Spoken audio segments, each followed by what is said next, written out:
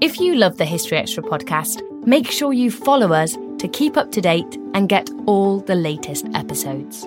Thanks for your support, and I do hope you enjoy this episode. There's no better feeling than a personal win, and the State Farm Personal Price Plan can help you do just that. Talk to a State Farm agent today to learn how you can bundle and save with the Personal Price Plan. Like a good neighbor, State Farm is there. Prices are based on rating plans that vary by state. Coverage options are selected by the customer. Availability, amount of discounts and savings, and eligibility vary by state. Are you looking for a view of the world that's a bit different?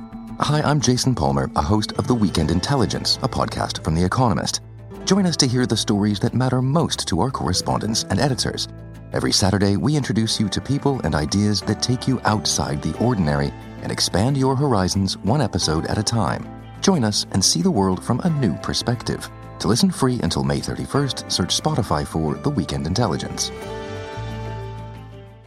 We're pleased to bring you a special summer offer from our sister magazines. You can try 3 issues of BBC History Magazine or BBC History Revealed for just £5. That's a saving of up to 72% off the shop price. Plus, you'll receive free UK delivery on each issue. To find out more and take advantage of this offer, visit our official online store, buysubscriptions.com/podcast2021. If you're based in the US, you also won't miss out. You can try 3 issues for just $9.95, saving a huge 70%. For more details, visit buysubscriptions.com/podcast2021. Please be aware that both these offers end on the 31st of August 2021.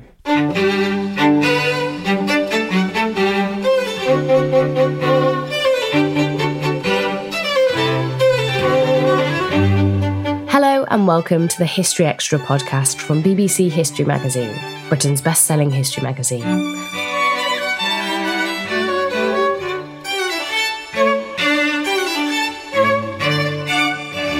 I'm Ellie Cawthorne. The Summer Olympics are well underway in Tokyo, and for today's podcast, the historian Christopher Harding looks back at the last time that Japan hosted the competition, in 1964. He reveals how it redefined the nation on the world stage 2 decades after the Second World War. Our deputy editor, Matt Elton, spoke to Christopher to find out more. We're obviously talking in the summer of 2021, and Japan's about to hopefully host the much-delayed Summer Olympics. And it seemed a good opportunity to look back at the time when Japan last hosted the Olympics, which was 1964. We can talk about that a bit in a minute, but first of all, I thought it would be useful to go back a bit, because this was quite a pivotal moment, wasn't it, for Japan? What was its reputation like internationally at the end of the Second World War? I think it was pretty much shredded for a couple of reasons. I mean, first, obviously, you have powerful memories of Japan having started what turns out to be a disastrous war in Asia and the Pacific. So, for the Americans, Pearl Harbor, the day that will live in infamy. And for the British, I suppose, then the attack on some of their territory out there, in particular, the fall of Singapore early in 1942. So that sense of starting an aggressive and hugely destructive war would be the first obvious reason why Japan's reputation was shredded. The second one, I think, was the POW issue that was very emotive and, for good reason for a very long time. We're talking of tens of thousands of British service personnel who became POWs. A quarter of those never made it back. They died in the camps. And we've all seen the pictures, the terrifying malnutrition. We heard about the beatings, all the rest of it. That comes back to Britain, although some people don't want to talk about it. Some of the POWs don't want to relive it again by telling people about it. But in other cases, the news does get back and it's in the paper and there are claims for compensation, etc. So all these things are live issues and they're really feeding into people's anger at Japan. And I suppose the last thing, maybe it's a country that most people weren't that familiar with to begin with. So Germany often gets compared with Japan. Germany is culturally familiar to people in all sorts of ways. Japan was already very distant, slightly mysterious, and it makes it even harder then for, I think, Japan to come back from this extremely negative impact on its reputation as a result of the war. Those parallels with Germany are interesting. So it was largely the fact this was an unknown culture to start with that made it harder for Japan to rehabilitate itself internationally. I think that's right. I think the other thing that went on in the years after 1945, there are quite a few parallels, I think, with Germany. You've got two populations often talked about as suffering a moral as well as a material defeat. I mean, the devastation, the firebombing of cities on each side, huge civilian casualties on each side. And in the early months and years, you find people on both sides who simply want to forget what's just happened. They want to bury the recent past, struggling to eat, struggling to deal with family members that they've lost, just wanting to try to rebuild. So the question of war, responsibility, guilt, etc., doesn't immediately arise for many people in both those places. But when it does arise, I suppose in Germany, and people talk about Konrad Adenauer, the first chancellor of West Germany, really leading a kind of political charge, and then there's faith groups, there are cultural, literary initiatives, etc. All these things, but centered around a real powerful political attempt to try to show contrition, to try to do practical things to make up for what happened in Germany, particularly relations with Israel. I think in Japan, it's quite hard to find a figure who you might compare to Konrad Adenauer for really generating that coherent, consistent sense of apology, contrition.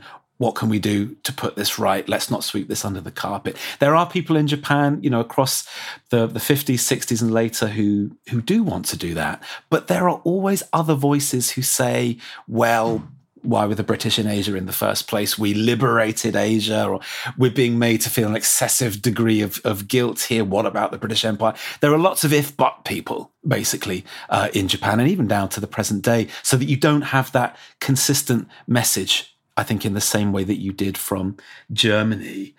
I suppose the other thing people say is that Japan, in its position at that point, particularly between 1945 and 52, under American occupation, there wasn't quite the push that there might have been from the Americans for the Japanese to rebuild relationships with the Republic of Korea or with China.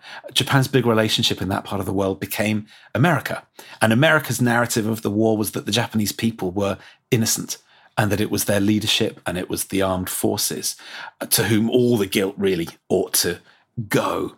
And so again, there's possibly a role for the Americans there in not encouraging the kind of rebuilding of bridges that perhaps might have otherwise taken place.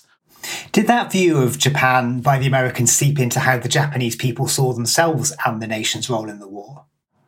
I think so, yes. Yeah, so people sometimes talk about a victim mentality amongst the Japanese. So, of course, you can't really talk about this period without talking about Hiroshima and Nagasaki and the international outcry in the years after that, especially once it became clear what the after effects of those bombs were and how, for many critics, criminal and unjustifiable it was to use those against largely civilian populations. So with that in mind, I suppose also with the fire bombings of places like Tokyo in mind, destroyed huge parts of the city, it became easy, and it was, I suppose, quite convenient for many Japanese to cast themselves in the victim role.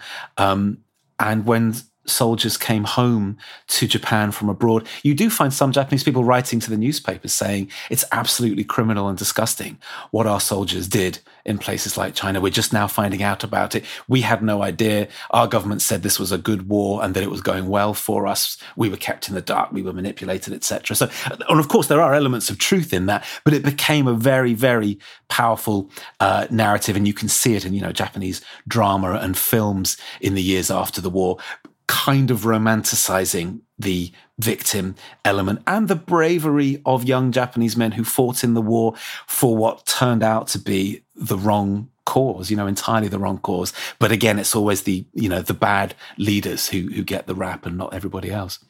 Though we obviously need to be careful about overgeneralizing an entire population at a point in time, can we get a sense of what life was like for Japanese people in the sort of years after the war? Yeah, I think especially for people in the big cities, it was extraordinarily hard. So some figures say up to 9 million people were homeless immediately after the war. I mean, the firebombing extraordinarily effective on cities that are basically built of wood and paper in large part. So whole swathes of cities like Tokyo and Osaka just completely destroyed. So you've got homelessness, you've got malnutrition, you have disease, 500,000 civilians dead, a couple of million or so troops also dead. And there's that sense of, a moral and spiritual defeat as well as a material one, because this war had been built up as being necessary and good and existential for Japan. So there are stories of kind of new sorts of literature coming out in this era, which are full of despair, kind of pornography. There's a lot of alcoholism, a real sense of how do we possibly come back from this. I think the only chink of light in it is a sense of relief that the American occupation is far more benign than people have been led to expect. It's more creative. It's less keen on punishing civilians. And for some people, there's a sense of having had a boot taken off their throats because the old leadership has been done away with. It's quickly put on trial. You know, Japan has the equivalent in Tokyo of the Nuremberg trials, and some of these leaders are hung, others are in prison. So there's a real vivid sense of the old leadership being done away with and a great sense of relief at that. But people's everyday circumstances are pretty awful. And I suppose the last thing you'd have to add is the unemployment rates in Japan bad anyway, and then all these soldiers come back with no work to go to. So unemployment and criminality. In general, the late 40s and the early 50s are basically pretty miserable. And it's hard, unless you've got a very powerful imagination, to see how the future might be much better. We should talk about the US occupation that you mentioned there. How did the US go about reshaping Japan? And by what sort of forces did it do this? And how successful was it, I suppose? Yeah, it's an important question, isn't it? Sometimes when we talk about this with my students at university, I try and plug the role of a historian and say, look, first and foremost, the Americans in 1945 had to be historians, because in Japan, you've got a country that after 1868, when you have a modernizing group of people coming to power, the old shogunate done away with, they have what looks like a really successful modernizing project. You have democracy of a certain kind, you have industry, you have advancements in science and culture. Japan looks like a really promising country, really up until probably the late 1920s. So the Americans had to ask themselves, why is it that a modernizing project that seemed to be going well and was going along vaguely, actually not vaguely, quite specifically Western lines, which is, good for America's view of the world. Why does it go wrong? Why does it go this badly wrong? And on that basis, how do we then use the occupation of Japan to put the country on tracks, of which we would approve? And I suppose one of the conclusions they reach is that Japan's modernization in that earlier period had been incomplete, that it was kind of superficial, that all the things I just talked about were true. Japan acquired all these things, all these trappings of modernity, but there was still a sort of feudal mentality going on underneath, particularly in the way that people would be prepared to do what superiors required of them, whether it's your father in a family, your boss at work, or your superior in the armed forces. And how do you uproot that mentality?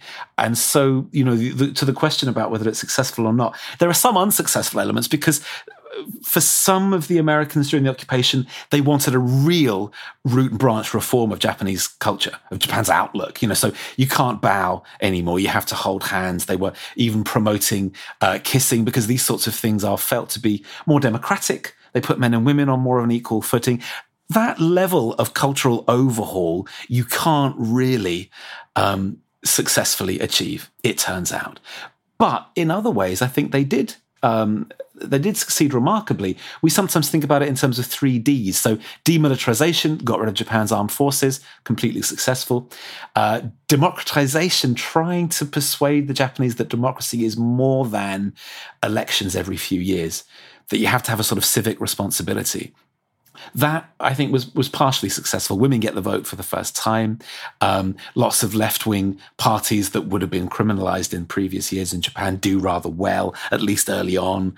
So on those sorts of measures, it seems to do okay. And trying to decentralize power, that's the other D, the idea that you had these hugely powerful conglomerates who controlled lots of Japan's wealth or were in cahoots with the government. So trying to disband those, people would have heard of Mitsubishi, for example. So trying to piece apart these big conglomerates known as zaibatsu. So in some ways, I think that most of that was quite successful. But in the end, of course, what happens, your listeners will be well aware, in the late 40s and early 50s, communism becomes the big bogeyman. And so whereas some of the people that go out from the United States to Japan to run the occupation, very young, idealistic people wanting to really remake the country in the image of New Deal America, in the end, they get overruled by people who say we can't have Japan as a kind of socialist basket case. It needs to be reliably middle-of-the-road conservative. It needs to be friendly towards capitalism. It needs to be very hostile towards communism. That includes, of course, the Soviet Union, but also the Chinese after 1949. So some of those early idealistic elements of the occupation slightly fall by the wayside in the second half. But I would say in general, in terms of creating, in the end, a stable, prosperous country that is democratic in the basic sense of you're more or less free to do and say whatever you want, I'd say you have to say that it's a successful project. All those processes you just outlined sound quite long and involved processes. Are there key moments along the way that we can point to and say these are key moments in it being viewed differently internationally, or is that too reductive? I think an interesting moment for me is the 1948 Olympics in London, where the Americans, as the kind of chaperones of Japan back onto the international stage, try to get Japanese athletes invited. And they're told no.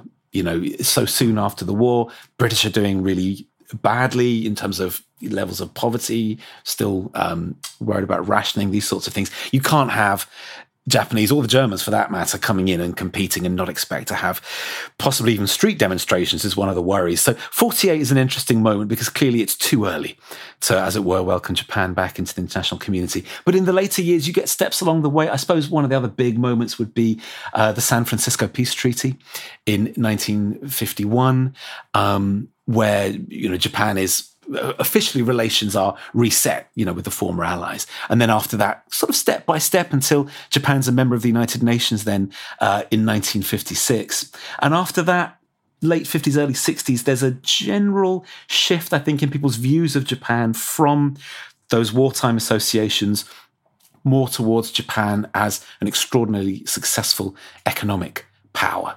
So becoming known for its industry, for its exports. Some people don't like that. They see it as sort of war by other means. But other people are quite happy to accept a new stereotype of the hard-working, go-getting Japanese salaryman as, you know, their new image of Japan. And I think probably by the early 60s, that's becoming quite well established.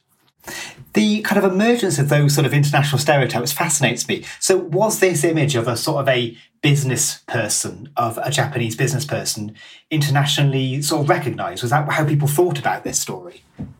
I think so, yes. I mean, some of these businessmen travel, obviously, so London, New York, etc., and there are Japanese offices being set up for big companies like Sony. Certainly, as you go through the 60s and early 70s, Japan's international presence in that sense is really obvious.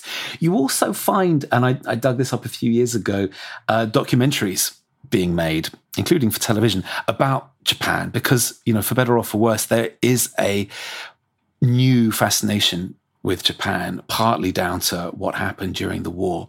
And so you have journalists, documentary makers going out there. Later on, I suppose you have, I mean, I think, remember when I was growing up, Michael Palin, Clive James did it. You have a series of people going out to, as it were, discover Japan. And what they discover, I think certainly in the early 60s, is a country of extraordinarily hardworking, maybe quite straight-laced people, with on the side all the kind of pop culture trappings that you might expect from a country that has fallen in love with, or been forced to, more or less, by the American occupation, fallen in love with American culture. You know, rockabilly, jazz, the Beatles, to give you a British example. So those things, I think, are quite clear about Japan by the early 60s, especially once you've got a new generation of Brits and Americans who didn't directly experience the war for themselves. They're more open to understanding Japan and the people of Japan kind of closer to their own age. So these things do effectively supplant, I think, that older, more negative image. And when was Japan awarded the 1964 Games? So it tried to get the Games, I think, in for 1960, which went to Rome instead. Another, former Axis power trying to rehabilitate itself. But it got awarded the 1964 Games instead, and that happened in 1959. The announcement was made. Tokyo had been trying for ages to get it. And it's hard to find evidence of too much anger or upset by that point. I think if Japan had been given the Games perhaps 10 years earlier, people would have been said, why are we rewarding a country like this by giving it the Games? But I think enough time had passed by the end of the 1950s. The Soviets were by far and away more worrying for people than Japan at that point. So you don't see, unless I've missed something, an enormous international outcry at them being given the Games. Still to come on the History Extra podcast. And I think if you ask people in 1964, even if you ask them probably up to about 20 years ago, what Japan meant to them, they would probably say two things. One would be beautiful tradition with all the aesthetics that come with that, tea ceremony, kimono. The other would be high technology. And that really begins in 1964. This episode is brought to you by Indeed. We're driven by the search for better. But when it comes to hiring, the best way to search for a candidate isn't to search at all. Don't search, match with Indeed. Use Indeed for scheduling, screening, and messaging so you can connect with candidates faster. And listeners of this show will get a $75 sponsored job credit to get your jobs more visibility at Indeed.com/HistoryExtra. Just go to Indeed.com/HistoryExtra right now and support our show by saying you heard about Indeed on this podcast. Terms and conditions apply. Need to hire? You need Indeed. The current Games has been met with a very mixed reaction, which is probably an understatement, in Japan. Yeah. Do we get a sense of how being awarded the Olympic Games was received by Japanese people? I think at the time, you do have a few naysayers. There are a couple of strands of thinking that are skeptical about the Games in Japan. One is the one that's always present every time, which is this costs too much money. And there are people still in the late 50s, early 60s who were doing badly. And they think, why are we spending these prodigious amounts of money on the Olympic Games, instead? Various figures are bandied about, but they are clearly the most expensive Games ever. At this point, I think the more interesting form of opposition to the Games is that it's being used by the Japanese government as a kind of bread and circuses distraction. Because there are lots of people in Japan who, to go back to something we were saying a bit earlier, had loved the early years of the occupation when it looked as though Japan was going to emerge as a real left-of-centre social democratic country, which it hadn't been politically or culturally for a very, very long time, if ever. The fact that then that seems to get taken away and Japan is so closely tied with the United States, particularly in terms of its foreign policy, where Japan is supposed to be, under its new constitution, a pacifistic country. Instead, it's tied to American foreign policy and so is at risk of missile attack, nuclear attack by the Soviet Union. All these sorts of things seem crazy to a certain subsection of Japanese public opinion. And it seems to them as though the Japanese government is just, as I say, distracting people with the Games, as well as with ever-increasing prosperity, and not really paying attention to politically what kind of a country it's becoming. So those two strands of opposition, I think, are there, but I would also say they're fairly marginal.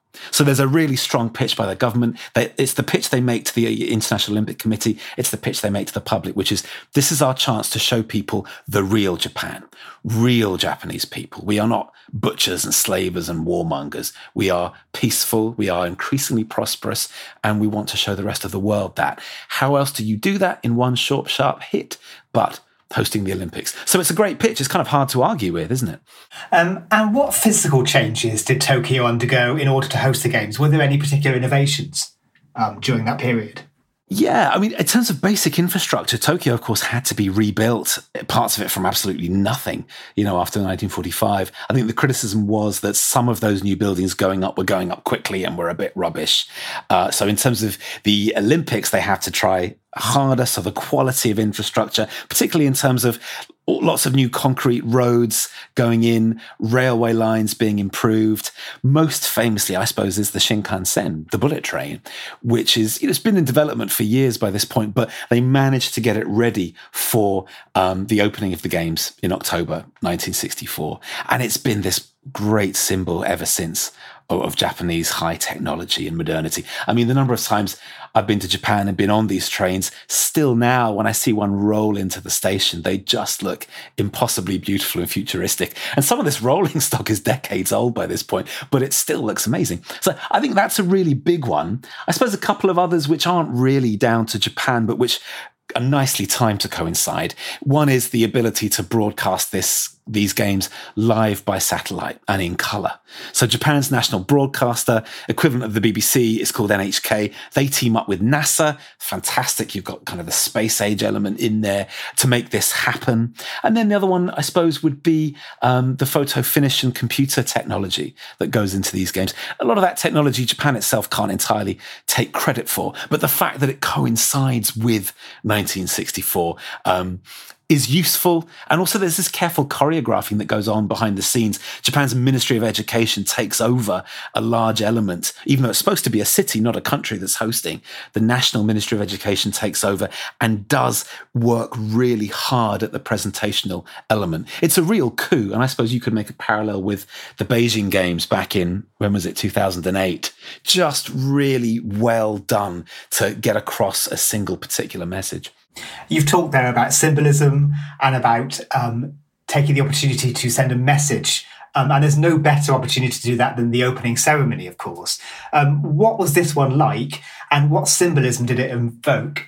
I think the opening ceremony was used really well, used really clever. And it's funny, just as we're talking, the emperor in Japan now has very gently expressed his reservations about what holding the Olympics in the summer of 2021 might mean for the spread of COVID. He's not coming out against the Olympics because it would be unconstitutional to take a view like that, but is expressing that gentle skepticism because the imperial family is very closely connected with the Olympics. And that was the case also in 1964. They used it very cleverly because, of course, for some people, the emperor was this evil figure caricatured in wartime propaganda, no longer divine. That gets done away with during the occupation. It's not even clear whether he's at the head of state, actually, by the time of the 1964 Olympics. So instead, he opens them, he gives a speech, but he's presented there as the official sponsor of the games. So the emperor is center stage, but in a very innocent and non-political role. So that's useful. Doves of Peace get released while the old national anthem is playing in the background. So there's a remaking of the national anthem. Probably most powerfully is this young athlete, Sakai Yoshinori, who was born on the day of the Hiroshima bomb, who is chosen to carry the Olympic flame up to light the urn. And, we were talking a moment ago about the victim mentality and the role of Hiroshima and Nagasaki in that. To have someone, born the day of Hiroshima, come and do that was extraordinarily powerful. And he's got pinned on his chest the old Japanese flag, the rising sun, the red disc on the white background. And again, it's part of rehabilitating that as well. It's almost a kind of checkbox approach to trying to rehabilitate some of the symbols which, for people in Asia in particular, have had so much damage done to them in recent years. And in those senses, I think it's quite successful. I mean, even the flag can be controversial around Asia now, and even for some in Japan. But at the same time, people will see in the Olympics upcoming that it's perfectly acceptable in terms of sporting nationalism in Japan to use that flag and to have red and white as the Japanese colors. So that opening ceremony covers all those bases, I think, remarkably effectively. This is possibly an impossible question. Was the symbolism aimed at the Japanese people or international spectators? And was it received differently by those two groups? That's a really good question. I think it was aimed at both because there is still now, actually, and there was then a current of opinion in Japan that the emperor, it's a very small part of the population, that the emperor should have been hung. even other members of the imperial family should have been tried and executed as war criminals. Opinion polls around the time of the occupation and afterwards suggest that most people actually were happy with the emperor carrying on in a symbolic role. So I think the opening ceremony is designed in part for that domestic audience to show how that's possible. By this point, the emperor has done various tours around Japan, appearing as an ordinary person. You still see great respect for him, but I think he's pretty much been successfully sold to the Japanese population by 1964 as a kind of symbol of the state, non-threatening in all sorts of ways. So the emperor at the opening ceremony, I think, is mainly for an international audience, but possibly to try and win over some skeptics at home. And I think the flag and the anthem, there is an element of trying to appeal to a new generation in Japan there. So there's a competition that gets held for the general public about choosing the shade of red that they'll use for the official, Tokyo Olympic logo. I mean, it's by modern standards, it's not a very interesting competition to enter perhaps, but it does try to, draw people into that. And because there have been arguments in Japan between 1945 and 64 about how the war period ought to be taught to children in schools, whether you should go for something that leaves out some of the really controversial episodes like the so-called rape of Nanking, this atrocity in the Chinese city of Nanking, or whether you should teach it in a way that inspires really deep guilt, even amongst the very young. There's a lot of arguing that's gone on, and it hasn't been settled by 1964. So I think some elements of that ceremony are to try to show the Japanese population that there is a peaceful and innocent patriotism to be had if we just craft it in the right way. By far and away, the main audience is international, but there is a sense in which there's unfinished business in Japan itself to which the Olympics can contribute. It's so interesting because we don't often think of the Olympic Games as being a forum in which to debate reconstructing and re-understanding history, do we? But this seems to be exactly that. I think that's right. It strikes me that if, you'll see it next year at the Winter Olympics being hosted by the Chinese, which is one reason they say, by the way, that Tokyo can't afford to cancel its Olympics to be then, outdone by the Chinese the very next year. But I think if those Beijing Summer Olympics of 2008 had been happening next year, you would see a really interesting effort to promote China as being entirely innocent. Such has been, I think, the difficulties in its reputation, particularly since Xi Jinping took power. We're much more worried about China now than we were in 2008. So I think you would see the Olympics used to say internationally, hey guys, don't worry, nothing to see here. We're a perfectly peaceful and fair dealing internationally country. You may well see something like that next year. I'm sure that a great deal of work is going in behind the scenes to make sure that it works out next year. It'll be fascinating to see the choreography that goes into that opening ceremony, I think. And were these 1964 games regarded as being a success? I think so. Yes, absolutely. So, on domestic and international measures, domestically, the television audience, 'cause I suppose the other big thing about this Olympics was that certainly in Japan, people were becoming prosperous enough to go out, get themselves a Sony color television and really enjoy watching the Olympics. The audience figures were amazing. For the opening ceremony in particular, also for the final of the women's volleyball, when Japan's national team, nicknamed the Oriental Witches or the Witches of the Orient, managed to overcome the Soviet Union and take gold. So huge buy-in, to use a rather nasty contemporary term, from the population in Japan. And then I think internationally, you have plaudits being heaped on the Japanese for how well run it was. Local people in Japan, in Tokyo in particular, are being schooled in how to help foreigners find their way around Tokyo, how to speak to them politely in English, how to extend what anyone who's been to Japan will have experienced this, what's called omotenashi culture, hospitality, Japanese hospitality, how to extend that to international visitors. And so you get journalists writing about it, sports commentators, athletes, all of them going home and saying how wonderful the atmosphere was, how well done the whole thing was. And that kind of thing, I think that does lodge in people's minds. There are only a few crucial moments for a country where you have people's attention. And the Olympics was, of course, one of those, and it was extremely well used. And I think if you ask people in 1964, even if you ask them probably up to about 20 years ago, what Japan meant to them, they would probably say two things. One would be beautiful tradition with all the aesthetics that come with that, tea ceremony, kimono. The other would be high technology. And that really begins in 1964. That's exactly what the Ministry of Education in 1964 would have wanted people to go away with. And it was a roaring success. So it is right to see this being a pivotal key moment in Japan's role on the world stage. I think so, yes. I think it only becomes that because the messaging of the Olympics is consistent with what Japan goes on to do, which is, to rise to become the second greatest economy in the world.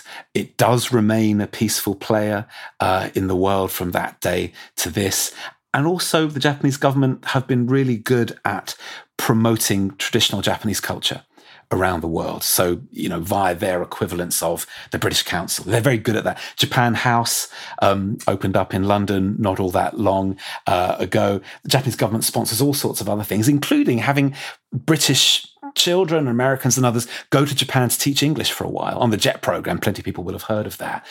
Those sorts of initiatives, that helps to build on what 1964 achieved. If Japan had wandered into a horrific war within a few years of that, people would have said, the real Japanese are the ones we encountered in the POW camps. But actually, Japan's been pretty consistent, I think, by and large, since 64. And so it's held on to the reputation that it established there. And finally, are there any aspects of these games or their sort of legacy that we've not talked about that we should? I think probably the one that I would want to mention would be those skeptics about the games. It's a shame to end on too much of a skeptical note, but I think what the skeptics worried about then has actually kind of borne itself out really up until the early 1990s, if not until now, which is that Japan did go on to restore its international reputation and to become a very prosperous place, but it perhaps hasn't had the kind of dynamic politics that it might have had. You've had the same party in power there almost nonstop since the mid-1950s. Critics of Japan, I think, would probably want to point out that the POW issue was never entirely solved. Even in Tony Blair's time, there was pressure which was pushed back against by leaders in Japan to give real serious compensation to the families of the people who suffered there. And there are those who will want to talk about Korean comfort women, as they're called, people who were forced into sexual slavery. All these sorts of things, for some people, do remain not entirely addressed by Japan in the way that Germany managed to address its wartime past. So I think that's real and needs to be acknowledged. And for some people, as I say, the bread and circuses approach of the Olympics was more a distraction from those difficult questions than it was a real solution to them. And I think that probably remains the case now.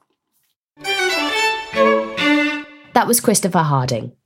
Christopher wrote a feature on the 1964 Olympics for the August issue of BBC History magazine. That's on sale now and also includes features on Oliver Cromwell, the Benin Bronzes, the French Revolution and more. Chris's latest book is The Japanese, A History in 20 Lives. That's on sale now, published by Alan Lane. You can find a link in the show notes. And if you enjoyed this podcast, on Sunday we ran an episode on the history of the Olympics in our Everything You Wanted to Know series, so be sure to check that out. Thanks for listening. This podcast was produced by Ben Hewitt, Jack Bateman and Brittany Colley.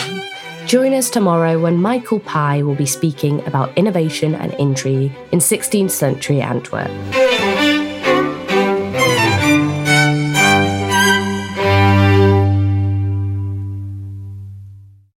A collision between a Chinese jet and an American spy plane.